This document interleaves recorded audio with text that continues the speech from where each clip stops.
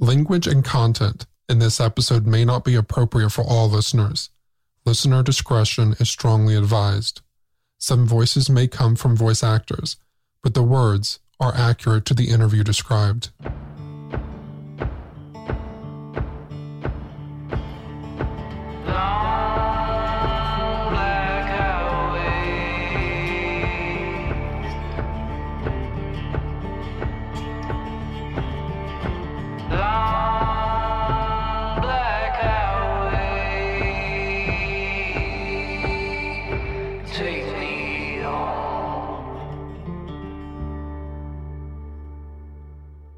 When you were in school, you probably had class projects. You made terrariums and did that thing with a paper mache volcano with Mentos and Coca-Cola. If you were lucky, you got to dissect a pine cone or two, or maybe even a worm if you lived in the right district.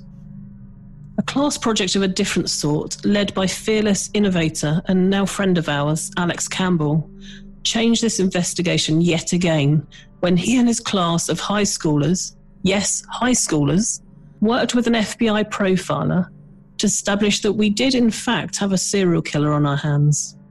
They also provided a name for our killer, the Bible Belt Strangler. You have to admit, it's fantastic branding, and what else would you expect from Generation Z? That said, the runners-up for our killer's moniker were a little less compelling. Some of them sounded like the names of professional wrestlers from the 1980s. The Southern Slayer and the Highway Hunter. The most memorable was the Tennessee Air Depriver. They are high school kids after all. But this is no laughing matter. No small one either.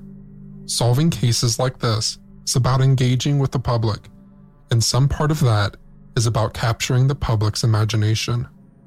The case doesn't change, but its repeatability and distinctiveness does. The Redhead Murders is already a quality nameplate. Adding a handle, like the Bible Belt Strangler, to the mix takes things to another level.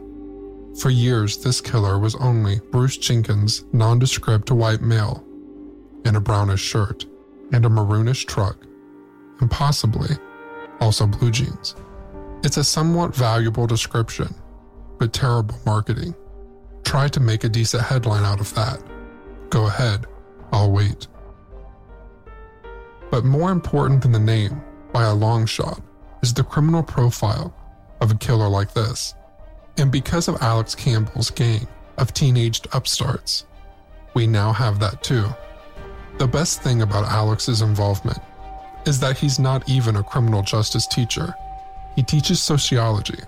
Sitting there, listening to him, I found myself wondering, when was the last time I heard something like this in a press conference addressing an unsolved murder? Yeah, sure. So, my name is Alex Campbell. I teach sociology at Elizabethton High School, and that class is open to any grade level. So I have actually freshmen, juniors, and sophomores. I don't have any seniors in there this year. 23.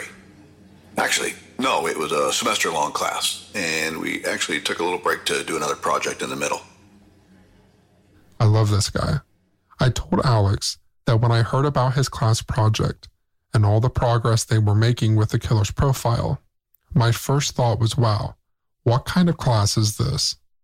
You should have asked, what kind of crazy teacher is this? That's what you should have asked. I think that's a very valid question. But it's a sociology class, and I'm supposed to teach about friends, family, media, religion, socioeconomic class. I'm supposed to teach all those things. Parents, kids, and really I could teach all those things with this murder. What kind of person goes missing for 35 years and no one reports it? What kind of person becomes a prostitute? What kind of person feels like this is the only life for them? What kind of person becomes a trucker?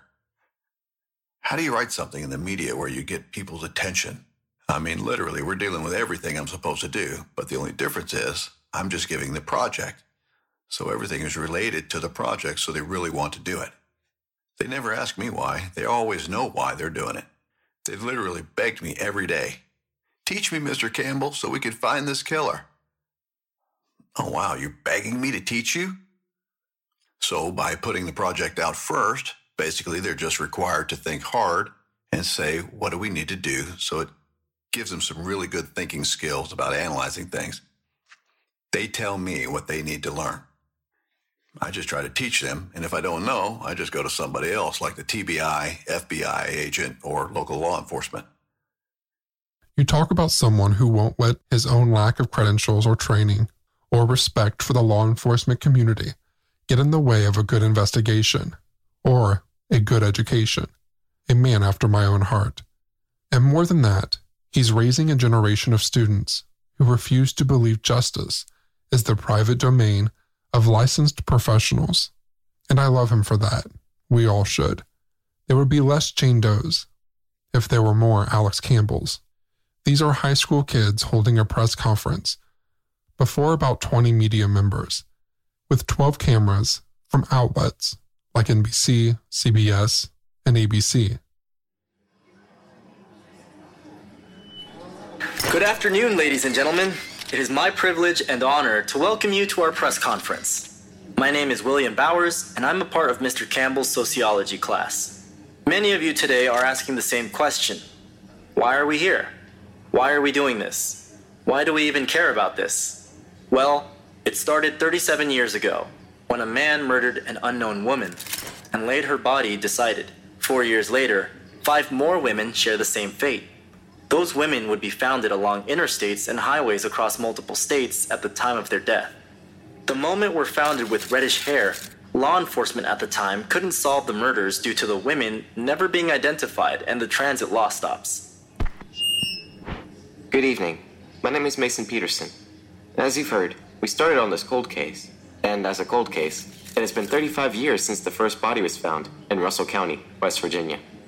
To this day, this cold case remains unsolved, and we only know the identity of one of the 6 victims. So we need the public's help. We need you to be aware of this case. We need you to share this case around with any info that we give you, or what you already know. We need you to find people that may know something we don't. Then they should contact the police with this information. They're a tad nervous and fumbling a bit with their words, but so was Shane. And they're 16 and 17 years old. As soon as you're willing to share your own sound bites from that time, you took on a serial killer between AP Bio and PE. We can talk. Here's our favourite sociology teacher telling Tennessee law enforcement, from the local cops to the TBI, that he would be emailing them the professional analysis of his 4th period class. We will, by the way, be emailing all those to media and law enforcement that are here today. You'll have the full 8-page profile plus the signature, the offender timeline and the victim timeline. That'll all be in your media packet. We love this stuff. Later in the press conference, we even had one of the students read Elizabeth's letter to her lost mother, Espy. I started thinking more and more about you. Mom, where are you? Are you alive? Did you leave on your own? Or did something happen that prevented you from coming back? Over time, I've heard stories about you that no child should ever have to hear about their mother. I tried asking Dad about you, but he would become so angry, and I never understood why. I even began to wonder if he saw you when he looked at me, and if that triggered memories about you he would rather not speak of. To this day, I still do not know the truth.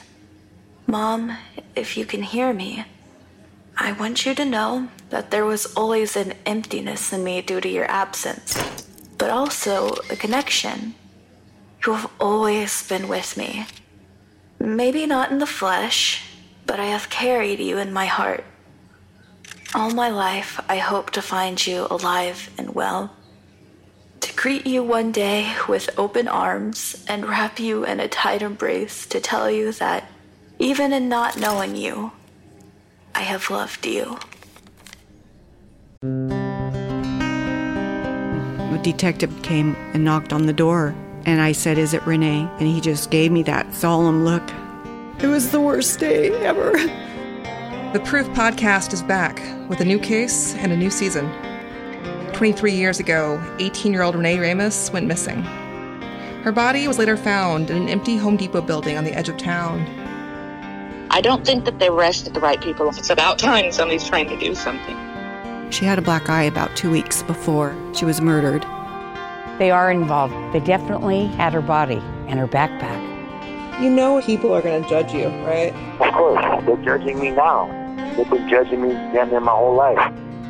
You can listen now to Season 2 of Proof, wherever you get your podcasts, and follow along with us as we reinvestigate the murder at the warehouse. I have to ask, did you kill Renee? As we deep dive into these chilling tales, we all need a moment of escape, a way to unwind without the shadow of the night creeping in. Here's where Recess Mood comes in. Crafted with real fruit and infused with mood-lifting magnesium and stress-balancing adaptogens, Recess Mood is your guilt-free retreat. With just 20 calories, no added sugar, it's not just a sparkling water. It's a sanctuary in a can. Imagine unwinding during a gripping episode of Foul Play with a can of strawberry rose, or my favorite, raspberry lemon, letting the stress melt away without the aftermath of alcohol. It's my little secret to staying balanced in the chaos of a busy life. You deserve a healthier way to unwind, to recharge, and to prepare for the next journey into the unknown with Foul Play. And for the devoted Foul Play listeners, you deserve a healthier way to unwind. Head to takearecess.com/Shane to get 15% off Recess Mood, your go-to alcohol replacement. Sitting there listening to Jessica read, I found myself wondering why we don't do more of this sort of thing as a society. Why don't we train our young people to train their eyes on the last, the lost, and the least? Why don't we involve them, like this, in the stories of the marginalized, and in the investigations no one else is interested in pursuing? It's a fantastic exercise, not only in citizenship, but also in humanity. And when we have press conferences like this, to remember our Jane Does, we are giving them their memorials, more attention, more care, and more memory than any stone marker can offer. This is a point that Alex made in our press conference. How are you ever going to solve a case if nobody remembers it? You're not. I'll tell you what, Shane, I really appreciate your time and I like what you're doing. It seems like your thought process is right along the same as our students. It's a shame that these people have been forgotten. And there's nobody fighting for them. And they deserve it just as much as anybody else. So I appreciate your work. I appreciated your podcast I listened to, and thanks for taking your time. I look forward to working with you. So let's just see what happens. Yeah, I feel like, even if nothing comes from this press conference, at least the world will know about these victims. Between naming the killer and creating a profile of the killer, it's probably safe to say that this sociology class made a greater contribution to a major crimes investigation than any high school class in American history. In a later private moment, Shane asked Alex how he managed to loop an FBI agent into his class project. First, I just found everything I could find on profiling. And that's something I'd looked at. I had taught psychology years before, so I did a little bit with that.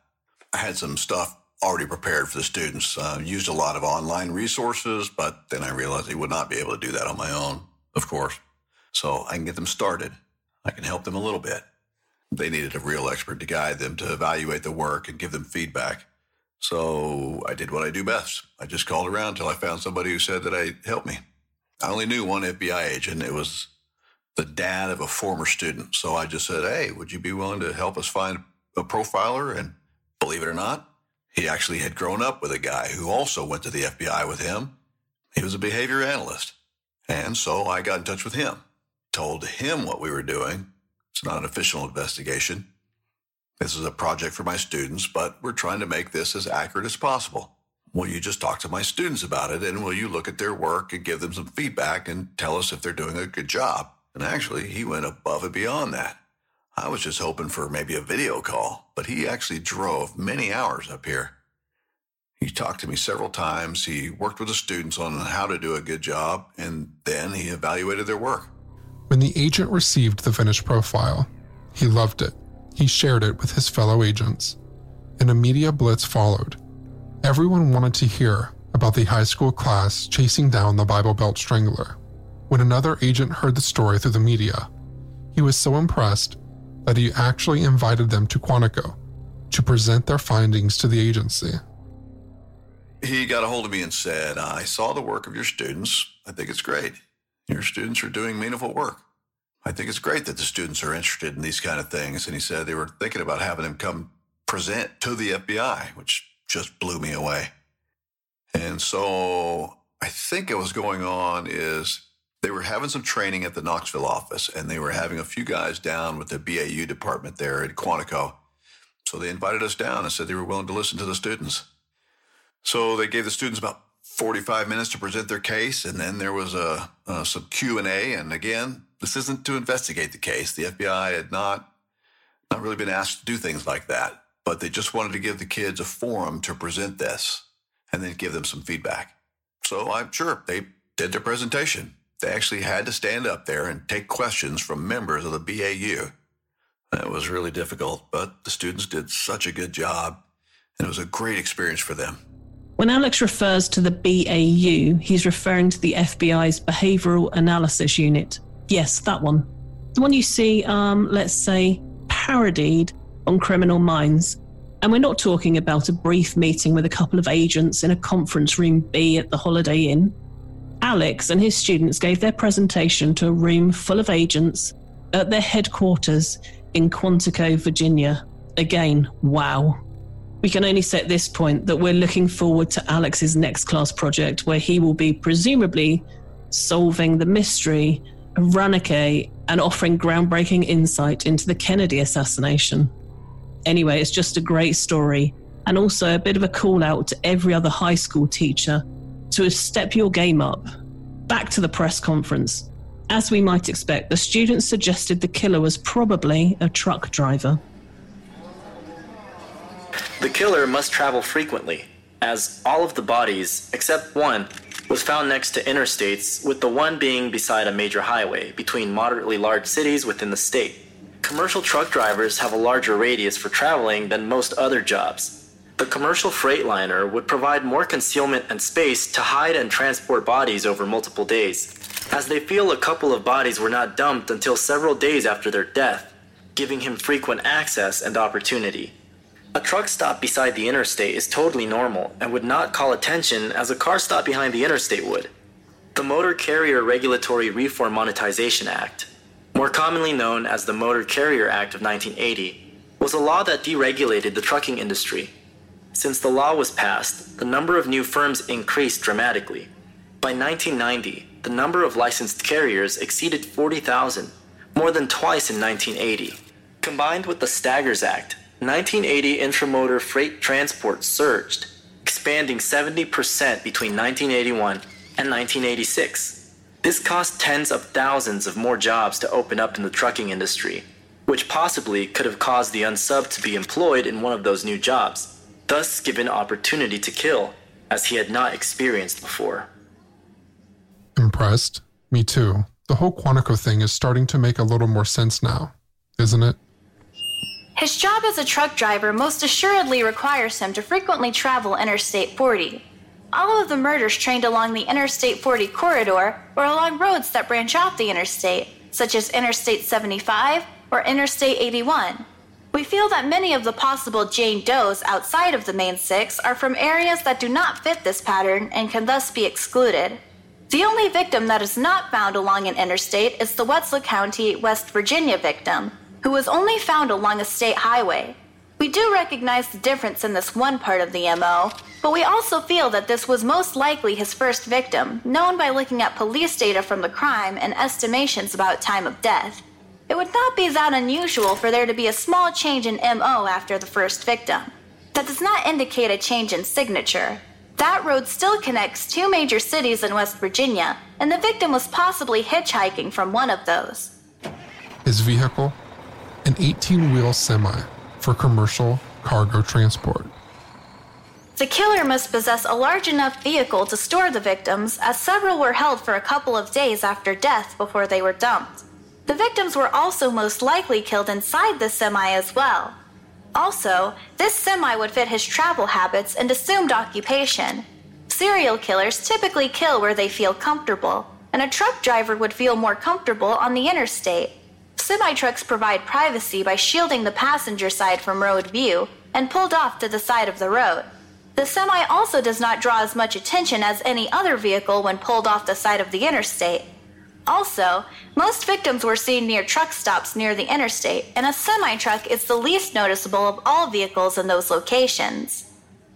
The question of race in these kinds of investigations is always tricky, especially when you have so little to go on. The students pegged him as white. All the victims are Caucasian. It is most common for serial killers to kill victims of the same race. Over 70% do. Most killers are comfortable killing victims of the same race, as they are often found in areas that are racially homogenous to themselves and do not stand out when acquiring victims.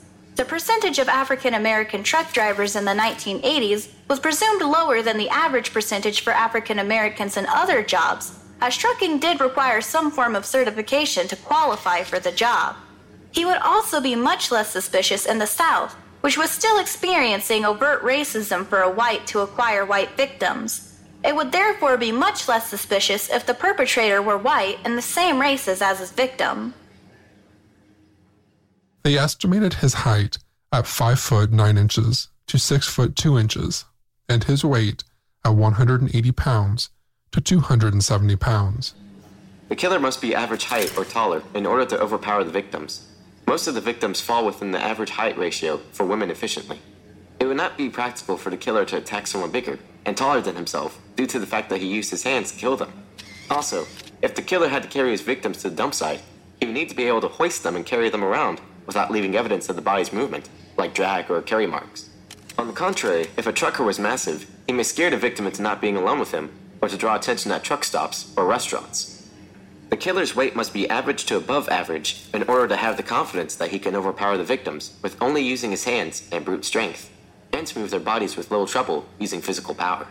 It is likely the killer has a muscular build due to the way he kills and disposes of their bodies. Weight factors into his success in the methods of killing, including strangulation, suffocation, and blunt force trauma. At Parker, our purpose is simple. We want to make the world a better place by working more efficiently, by using more sustainable practices, by developing better technologies. We keep moving forward. With each new idea, innovation, and partnership, we're one step closer to fulfilling our purpose every single day. To find out more, visit parker.com/purpose. Parker, engineering your success. And in what may be a somewhat surprising conclusion for most of us, the students guessed that he was likely involved in a long-term relationship and possibly even married. Organized killers are often capable of serious or long-term relationships. Ted Bundy was engaged, and Dennis Rader was married. However, if the killer is choosing a job such as a truck driver, it shows that he does not do well with conforming to societal expectations of having an ever-present boss with lots of conformity to rules. So, this killer will most likely have been involved with serious relationships, including girlfriends, even long-term, and possibly even a wife. He will also probably have close friends that, after being told, may have seen some warning signs like sudden rage or rant against his victim type, will most likely be surprised that he was responsible for so many violent and brutal acts.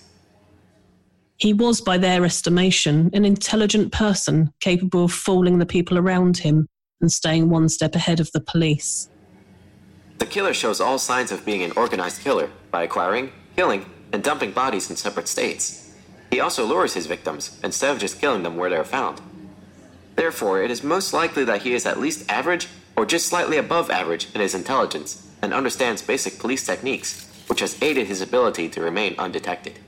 His above-average IQ helps him to understand that his desires are not normal and that he must hide them using what Harvey collectively referred to as the mask of sanity. He makes those around him feel that he is normal and makes others feel at ease in his presence, even though underneath he has a brutal desire to kill. Take special note of this last comment. It may be a tad generic and a bit of trope, but it is still striking in light of what we'd learnt later in the investigation. Listen to what Alex says about what profilers call mission-orientated serial killers. For a bit of context, experts generally believe there are 4 different categories of serial killer. They are 1. Thrill seekers, 2. Mission-oriented killers, 3. Visionary killers, and 4. Power or control killers. The thrill seeker and power control killer categories are pretty self-explanatory. Visionary killers are those who feel compelled to kill out of a supernatural sensibility or hallucination. They might think that God is telling them to do it, or the devil, or both. Mission-oriented killers tend to have a more programmatic approach to killing. They kill with purpose, and because of this, their victims tend to have things in common that make them undesirable or deserving of some imaginary form of justice. Because there is such a concrete purpose behind their killing, they kill quickly and efficiently, executing their mission with precision and consistency. This is what Alex had to say. We believe, and this is the one that we're really stuck on the 7 motivations of serial killers, we felt like this was a mission-oriented killer. Now, usually people who kill prostitutes are lust killers. If you look at, there's a program on a computer, we got a rubric, and if you look at the, I think there's about 15 characteristics. You just go down there and check. He matches best with mission-oriented. So, if he is mission-oriented and he feels like he's carrying out some type of mission against, prostitutes, if he's not around them or he doesn't see them anymore, then maybe he doesn't feel like he needs to complete the mission. So possibly his entrance into the trucking industry in 1980-81 might have given an opportunity, but also introduced to them to this, lifestyle where he sees this. But if he left the trucking industry, got a different kind of job, then he might not have the opportunity, and he might not be seeing this all the time, and so maybe he was able to do something that allows him to deal with that, and he doesn't have to kill anymore. But why, I asked Alex, would someone have such a specific mission against red-headed prostitutes? With it being a mission, do you feel like it was specifically targeting red-headed prostitutes? Yes. Now, the mission may not to be get rid of redhead or prostitutes. Could just be prostitutes in general. Maybe the redhead is some other factor that for whatever reason he likes, so that may or may not be part of the mission. But it might be part of whatever drives him romantically or whatever. Something from his past. People go on and on about this stuff about, I bet his mom was a redhead and she treated him like dirt. You will never know that until you catch him.